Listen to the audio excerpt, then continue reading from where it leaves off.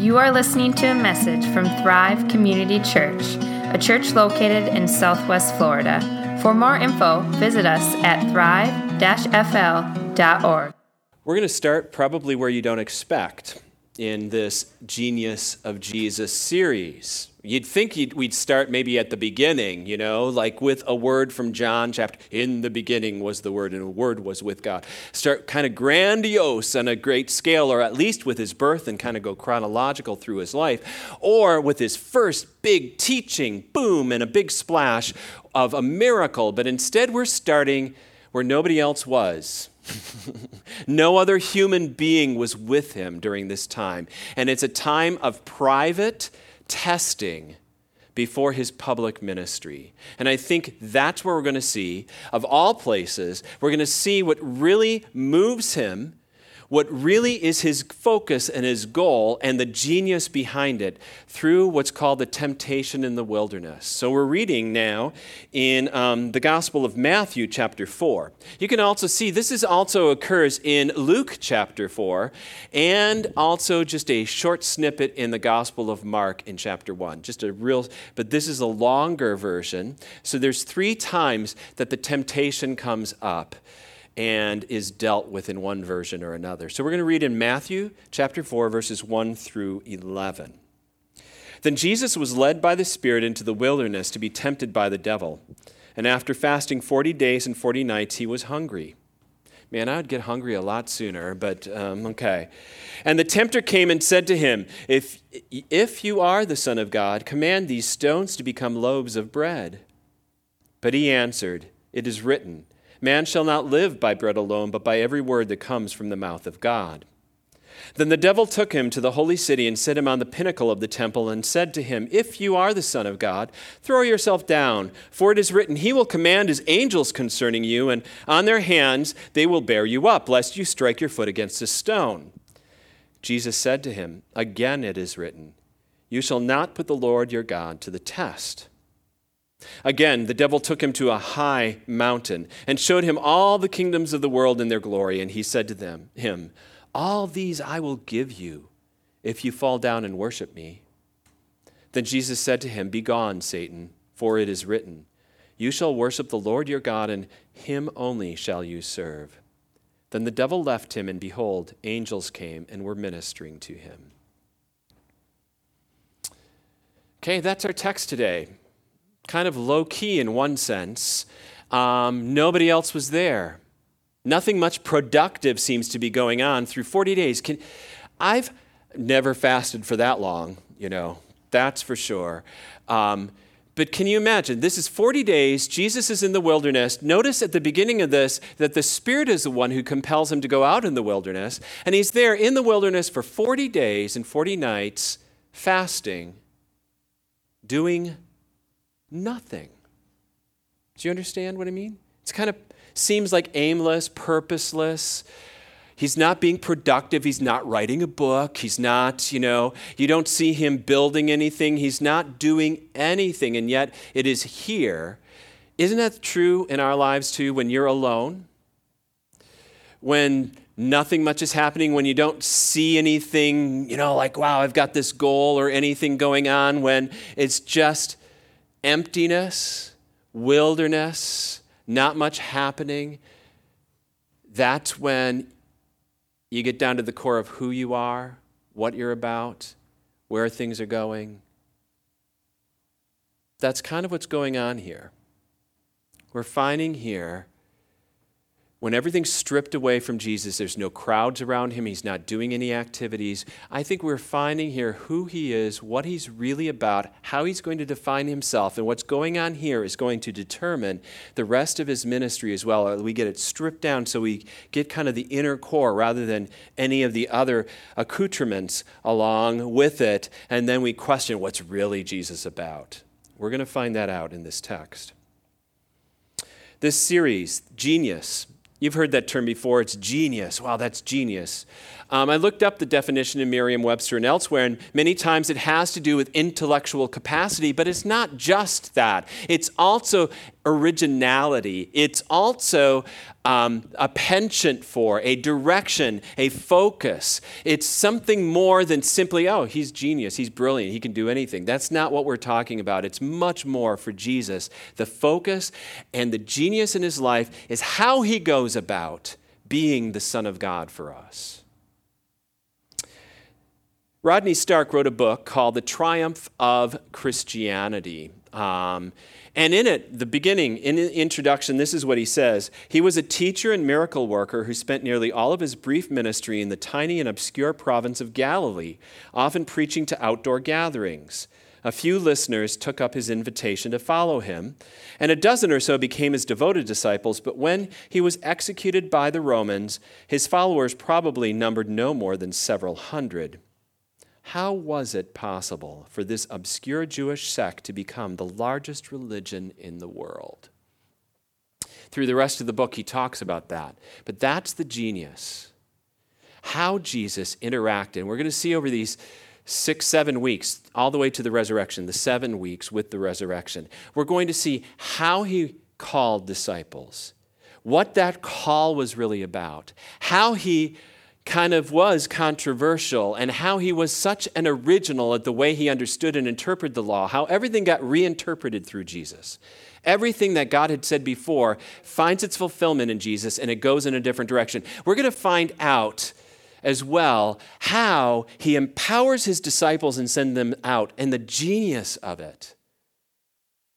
And how these ordinary individuals, they aren't any different. Peter, John, James, it's not like, wow, they had something. They were ordinary individuals, just as messed up and broken as anybody. And yet how it revolutionized the world through this one solitary life in Jesus. That's what we're going to discover today. And maybe where we don't expect it. So we're here, where Jesus enters this lonely place of the wilderness. And he is tempted 3 different times that we have by the devil.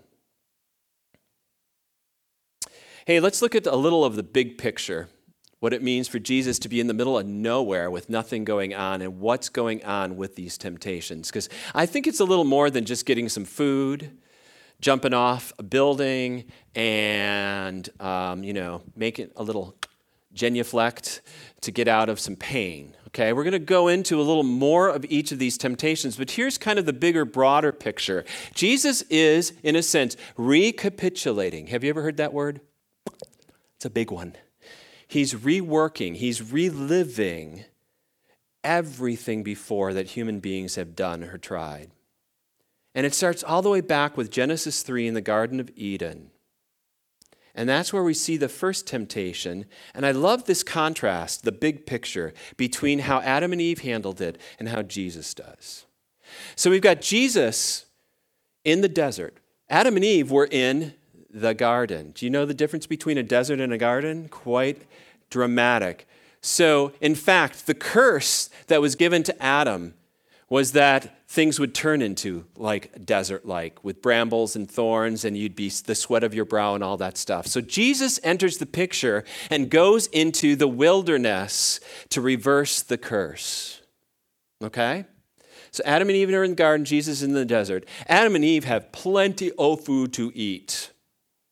And they were told in the garden, you can eat anything from these thousands of trees and plants, just this one, don't eat it. Okay? Everything else is good.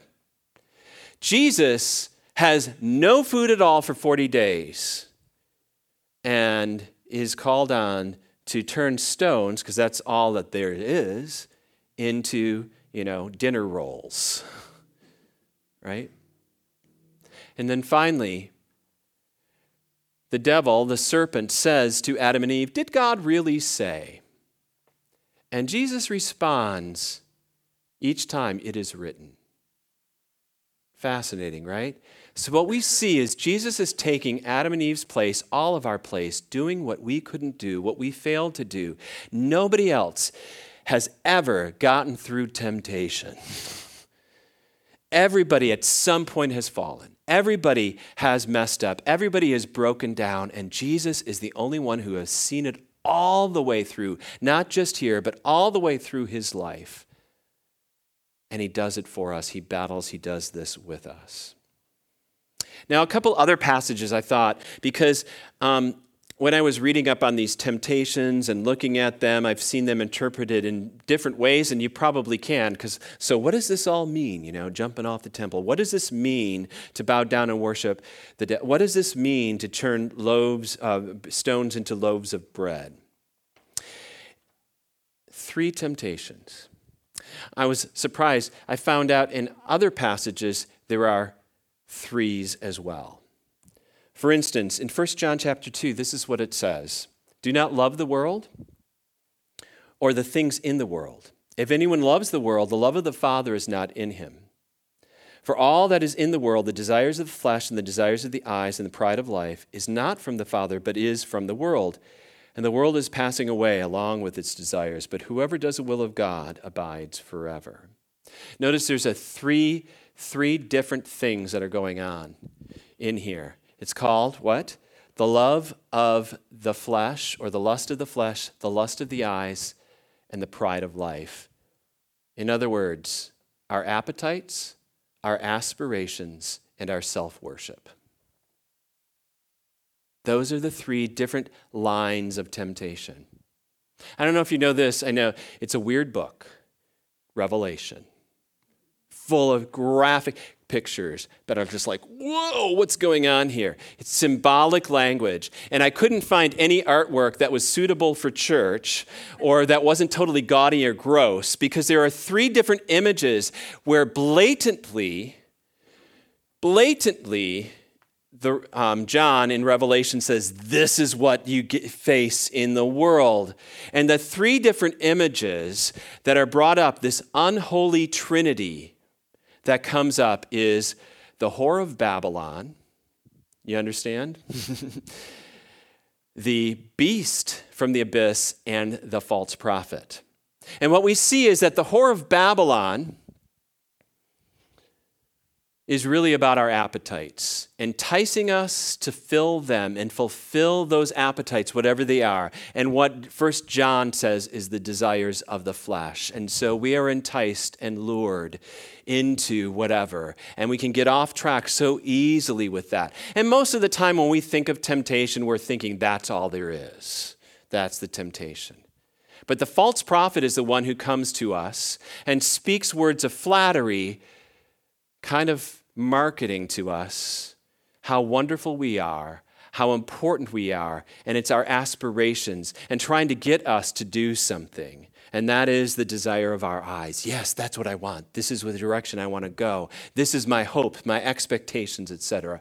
And finally, the beast from the abyss is seen as power and might. And boy, do we have a penchant towards that in our lives, where we want to be in charge and to control and tell everybody what to do. And that's kind of the pride of life. At least that's the way I'm seeing these 3 temptations, and we all still face them today, and so did Jesus. Okay? At their core, though, they all have something in common. In the life of Jesus, they're the easy route, the easy way out. The end goals, being fed, aspiring to great things, getting fan base, maybe, fame, fortune, And finally, being in control or having power of all the kingdoms of the world and having things under control. All those things, those goals are good, but the means to those goals is the question, right? The means to those goals. And so the devil comes to Jesus at the weakest place he could be at this point in time. And Jesus, he says, hey, your father is not providing for you, is he? 40 days here now. Wow. Here's some stones. Let's do something with them. You're hungry. Right? The first temptation kind of shows us so much, I think. I don't know if you realize this. I can't recall one place in the Gospels where Jesus takes his divine power and uses it for himself. Do you understand what I mean by that? Every time his divine power is used, any miracle, any situation, it is always for someone else. In fact, so often he calls out when a miracle happens and says, don't tell anybody about this. He almost makes sure he pulls the rug out from under getting a crowd to follow him and be wowed by that. And the appetites that Jesus is facing, the appetite of taking control of his life, he says, no, I'm not going to do that. I'm going to listen to my Father. Period. Wowing the crowds. Throwing himself off the temple. There was always a crowd around the temple. And in fact, there was at the time a rabbinical saying that the Messiah would be seen, he'd appear at the temple, and as he comes down off the pinnacle of the temple, you will know who he is. And so Jesus could prove to everyone just how wonderful he is by making a splash and in instantly having a crowd to follow him. Instantly. And Jesus says, no, I'm not going to listen to the crowds, the flattery of human beings. I'm not looking at just getting a following. I'm looking at transforming people's lives. And so the one I am here to please and to listen to is my Father alone. Period. And finally, gain all the power of the world. All you have to do is just acknowledge that I'm right. The devil says, that the way of power, the way of control, the way of, and Jesus says, no. Power and control breaks relationships. Have you ever noticed that? The more you try to control a relationship, the more it breaks down. The more you try to gain power in a situation, the more you'd alienate. And Jesus will have none of that, because what he wants more than anything else is a relationship with you, with every one of us. And he does so by staying weak, by staying in the limits of his capacity and saying, this is who I am. That's the genius of Jesus. He could have so easily gotten through those temptations himself if all he wanted to do was get them for himself. He could have easily zapped a lightning bolt down, gotten rid of the devil like that. He could have easily done any of that, but it would have never been done for you. And it would have never helped you. And we'd be stuck where we are, facing these temptations without him. This trio, this unholy trinity, I think is still around, don't you? Yeah. So, our appetites are huge these days. We live in Southwest Florida. Have you noticed how we have a way of cultivating appetites around here? Appetites where we are, where do you want to go out to eat? What do you want to wear? What are you going to drive around? Where do you want to live? What do you want to do for recreation? Everything is geared towards just me, fill my appetites. And somehow people think the good life is just getting all my needs met, whatever they are. And when I have my appetites fulfilled, then I am really living. And Jesus says no. So our choice is always this. Are we going to be fed or are we going to be fathered? What do you really need? Do you need your appetites met, or do you need a relationship with your Heavenly Father? Do you get what I mean? Deep down, we need a good Father. And maybe you've had experience with human fathers or human male role models or human leaders of any type that it's like, ooh, I don't know if I want to be fathered. I understand that, but you're going to get a different father with this one. And that's what it says again and again in the scriptures. And Jesus says what human beings really need, what he needed. I need my Father more than I need food. He's my life. Man shall not live by bread alone, but by every word that proceeds from the mouth of God. So it's not simply about meeting my appetites or being filled with my consumer needs, and I would say, sorry, Freud, you got it wrong. We are not merely a conglomeration of our appetites, but we are children of God. We have a Father who gives, a Father who provides by every word that proceeds from the mouth of God. And here we have, like John chapter 1 says, here's the word of God, who goes into the desert and becomes needy himself, so he will meet every one of our needs. Isn't that amazing? That's the Father you have that gives everything. Why would we doubt it? And we also face, I think, the temptation of our aspirations. Okay? We'd rather kind of be identified with a crowd following us. And if I've got a bunch of people telling me who I am, then wow, I must be somebody. But I really need to have an affirmation of my Father, who said to Jesus at his baptism and who says to each of us at our baptism, who says to each of us every day of our lives, you are my beloved, and you I am well pleased. You don't need to doubt that. You don't need to question that. You don't need to try to have God prove that. And so Jesus says, I'm not putting my Father to the test because I already know his love for me. He has promised that is the way it is. And any, quote, proof of jumping off a temple and wowing a crowd or getting him to love me more. I can't get him to love me more. Do you get that? You've got a Father who loves you so much, there's nothing he could do more to love you. And he affirms you every day. He will say to you again and again, you are my beloved. I am pleased with you. I want you. You are mine. And that matters more than anything else. So sorry, Facebook. I'm not the accumulation of all the likes I get. I have a Heavenly Father who tells me who I am. And, the other great temptation, power. Power, which is really another way of self-worship. I don't know if you realize that, but every accumulation of power is to worship me and to be in control and to seek control rather than trust my Father. Do you understand how that works? Yeah. And you realize, like I said before, anytime you try to control a situation, you end up losing a relationship.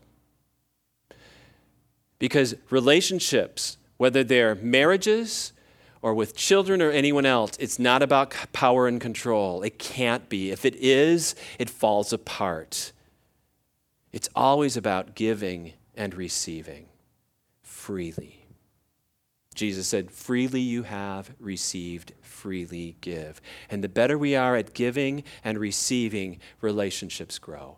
And Jesus says, I am not going to try to control this world the way the devil would. I am not going to just try to be in charge with all power and tell everybody what to do, because I do not want robots. I do not want automatons. I do not want just minions. I want a face-to-face, one-on-one, personal relationship with everyone. Sorry, politics. It's not about power. Sorry, corporate America. We're not defined by our paycheck or our status. We are defined by a Heavenly Father who loves us and gives his Son to us. So here's the real genius in all of this. Because it's not that fact that Jesus just gets through them for himself. It's the fact that, do you realize he went through them for you? That he went through this. He didn't need to go through any of them. He did not need to go this path at all. And he chose in the wilderness where nobody was to do what nobody could do. And he does that. He chooses to be tempted. Yes, Jesus chose to be tempted. He chose to follow his Father willingly. He chose to be led by the Spirit into a place of total vulnerability for you. He takes on the burden of being a human being, and he understands it completely. A few weeks ago, we shared this Bible verse. No temptation has overtaken you except what is common to man. God is faithful, and he will not let you be tempted beyond your ability. But with that temptation will also provide a way of escape that you may be able to endure it. We get through temptations because we've got someone who got through temptations. He's the way out. I love how Hebrews 4 says it this way. For we do not have a high priest who is unable to sympathize with our weakness, but one in every respect has been tempted as we are, yet without sin. Let us then with confidence draw near to the throne of grace, that we may receive mercy and find grace to help in time of need. I don't know what temptations you are facing. I only know mine. I don't like them. I can't believe how many times I've fallen into them. Again and again. But what this passage says, what the other passage says, is you've got somebody who understands it completely, much better than I do. Even you can have another human being who's gone through the same thing, and you have a Savior, you have Jesus, who understands it fully and completely, because he has experienced, as it says, he has been tempted in every way we are.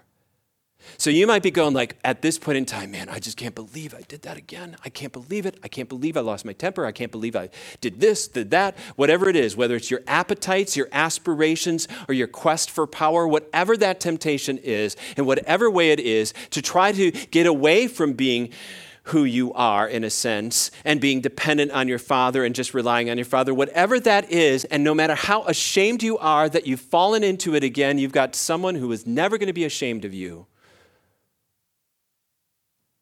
You've got someone who totally understands and gets it, who comes alongside of you. You've got Jesus. That's the genius. Is that amazing? That's why Christianity is so different. I don't know how.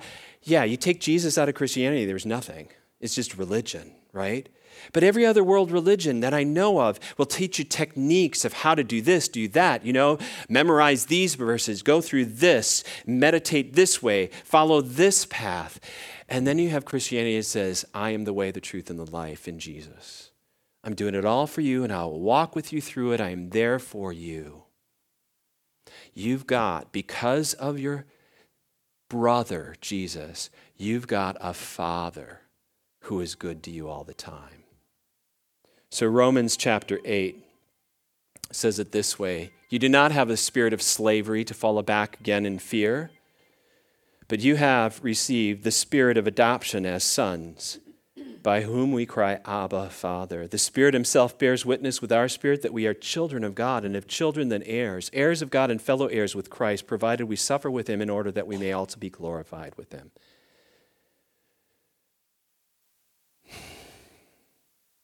I just want you to live in the lavish love of your Father because of Jesus. And to just know you've got a Father. You are fathered. You are adopted. You are his. You are loved. You are pleasing.